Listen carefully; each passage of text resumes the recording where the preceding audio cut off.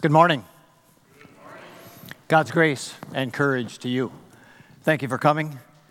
Welcome not only to those here in the sanctuary, but to those in the fellowship hall and those watching online.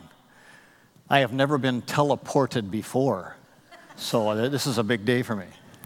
Let's pray. Great and gracious God, our blessings are beyond count, beyond our deserving. We gladly gather here to praise you, to honor your name, and to be encouraged. And we ask now that the words of my mouth, the meditation of our hearts will be acceptable and beneficial. Amen. You are sitting there thinking, who's this guy? He's never been up there before. What is this, the 5th Sunday of July? Well, yes, it is. The A team is gone, Pastors Steve and Angie. The B team is covering other bases. You're a real fine church staff. So you get the C team today. The C is for Chris Brecky, new member here at First Lutheran, and today's pinch hitter. For those of you who know baseball, you know that the pinch hitter is not in the lineup for a reason, and the pinch hitter sometimes comes through and sometimes not. Here we go. I'll take my swings. I am benefiting by, and I trust that you are also, the series of messages that have been done on good and beautiful. We have been spending several months now on some great books. The Good and Beautiful God. Second, it was The Good and Beautiful Life. And now we're on The Good and Beautiful Community. Very helpful. I hope many of you are reading along and enjoying. The opposite of good and beautiful is broken and ugly. And living in a world that has so much brokenness and ugliness day by day, on and on.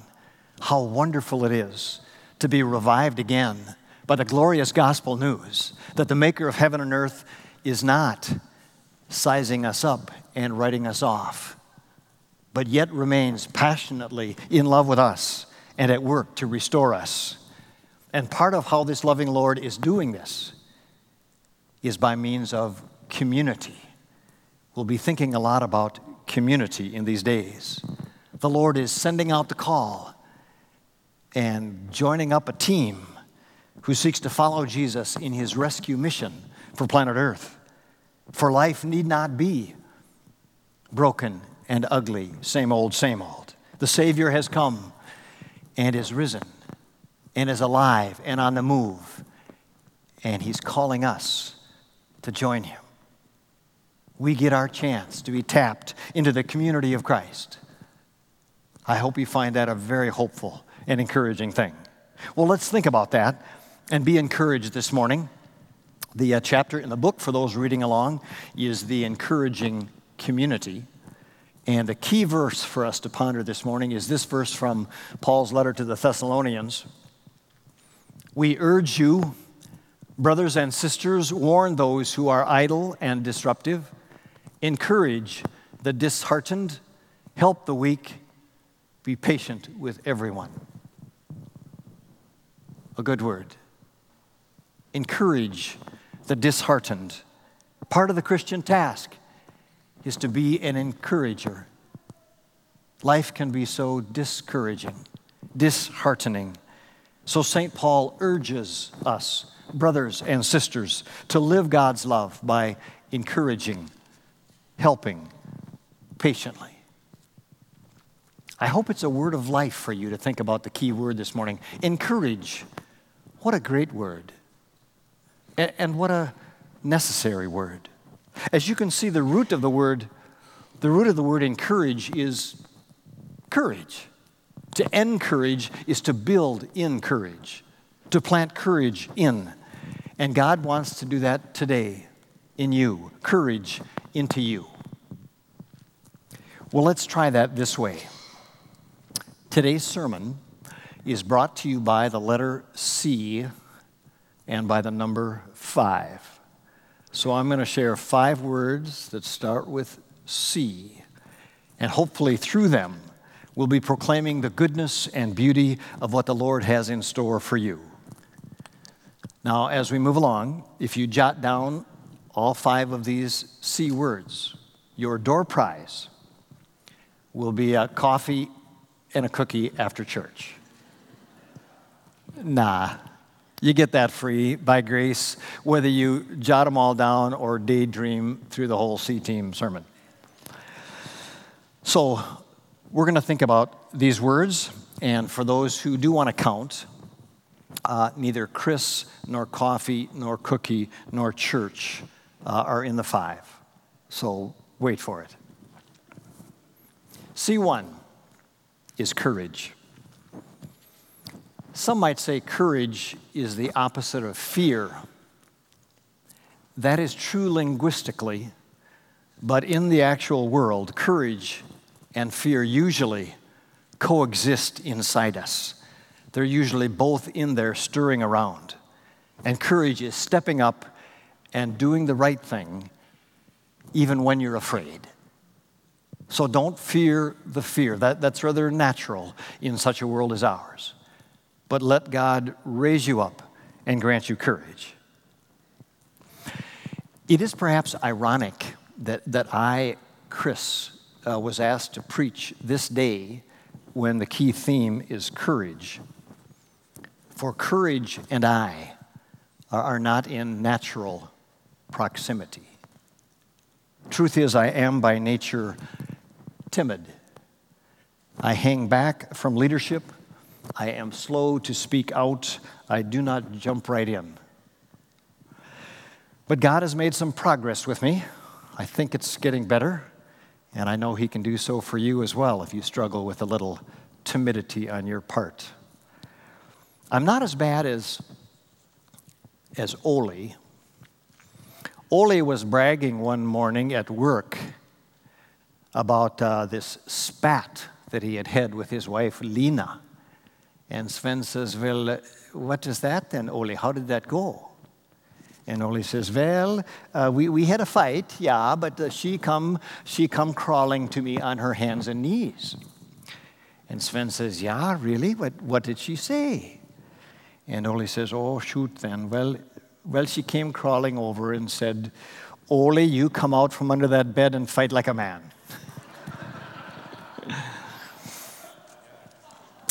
Well, I don't hide under the bed, but I'm still working on my courage, and I bet some of you are as well. I think the Lord has gotten me this far. Have you seen this poster before? It's from World War II. The Nazis were bombing London, and this poster was meant to encourage the people, keep calm and carry on. That's a nice take on courage. Keep calm and carry on. Now, this neat saying has also spawned a lot of spin-offs. You've maybe seen this design and some other words put to it, that there's even a spin-off of the invert, the opposite saying that goes, panic and run. That's not us. That's not courage. We're going to step up in the courage of Christ, in the encouragement that He plants into us. C1 is courage. I won't spend as much time on C2 because it's not very nice. C2 is crud. We need courage in such a world as ours because crud happens. The world is not a safe and easy place. It's got a lot to scare you. Family dysfunction, violence, terrorism, lousy politicians, health problems, class and race division, on and on. There's a whole truckload of crud in the world. You could get run over. Earthly life can be pretty cruddy sometimes. So some days we have to really remind ourselves, whose we are. We want to remind ourselves by using a great saying that Pastor Steve has been teaching us. I think you've seen this several times as he's put it up here. I am a child of God in whom Christ dwells, and I live in the unshakable kingdom of God. I love that encouragement. We need that. Pastor Steve would like it if we would say it together, I'm sure. I am a child of God in whom Christ dwells, and I live in the unshakable kingdom of God. Truth is, we might feel kind of shaky some days when the crud piles up. But we are reminded the Lord is unshakable, and we are His children today and forever, and He is planting His courage into us. The crud is going to lose. Crudness is not our destiny. Don't believe that because C-Team Chris tells you so. Believe it because the crucified and risen Christ tells you so. C3, the heart of the whole matter, is Christ. Jesus Christ alone is our hope and our salvation amidst all the crud of life. For He left the glory above and stooped to the lowest of the low, took on every misery in this life, and pulled off the ultimate rescue. For He has taken on the worst thing that could ever happen to you, and He did it for you. Your pain, your failure, your shame, your crud has been swallowed up by His colossal love, and He's got you, and He's going to see you through. And when He lives within, life changes. It changes from night to day, from a hopeless end to an endless hope. For I think we know the truth. On our own, we are tiny, temporary, trivial travelers in a vast, cold universe. But because God has taken action in the flesh, in Christ, we are saved. Glory be to Jesus. The difference He makes is like this. C4 is cat. Now, cat lovers, take no offense at what I'm about to tell you, because my wife Jo and I had a cat on our farm. She was a great cat. And we also had a dog and a horse and a steer and a pig and some chickens and goats. But the cat was unique as they are. It's kind of like this. Pretend first that a dog walks into the room, sits down, and the dog is looking up at you. And the dog is thinking, you pet me, you feed me, you put a roof over my head. You must be God. Not long thereafter, the cat walks into the room. The cat sits down and is looking up at you. And the cat is thinking, you pet me, you feed me, you put a roof over my head. I must be God. I think we get that. I think we get that. Now, the cat probably has no choice about that life attitude. But we humans do. And we who have been showered with all the blessings of this life, handed to us freely, we should be dog-like and praise God, our Maker and friend. Alas, by nature, we are cat-like, thinking we are God and it's all about us. That's how we humans roll. Until the loving Christ gets inside our head and heart and frees us up for a life of love and faith. He implants the courage to live with trust and service in this world. How? How's He going to do that, you ask? Well, the Lord has several ways that He will be planting this courage, this faith into us. Here are some. He'll do it by means of His word, written and read and proclaimed. He'll do it by means of His meal as we come to him and he feeds us with the body and the blood. He'll do it by means of his Spirit, stirring and shaping and working in your life, known and unknown. And he'll do it, as we're focusing today, through his community, through the body of Christ alive and among you. C5 is for community. Community. The way of Jesus is not a solo performance. We don't do well as Lone Ranger Christians. The Lord has given us each other, a whole orchestra with a vast variety of gifts that can far outperform any soloist. I think you know that we are living in an anti-institutional time. That's become the common thing, where commitment to a group, to something bigger than yourself, is kind of out. For modern Western earthlings are increasingly individualized, doing our own thing, making up our own rules, keeping our options open. And we in Christ stand very differently. We are the counterculture. We are those who commit ourselves voluntarily to our Jesus and to each other. And we do it on purpose, imperfectly, but on purpose, and try to live that way, reflecting the goodness of our God. When Joe and I moved up here in November from our farm and tried out a few churches, what drew us here to First Lutheran was the focus on community, the intentional emphasis on small groups and Bible study. We were so glad to find a church where it wasn't just show up for an hour on Sunday kind of place, is that we would have brothers and sisters to encourage, to share the journey. It meant a lot.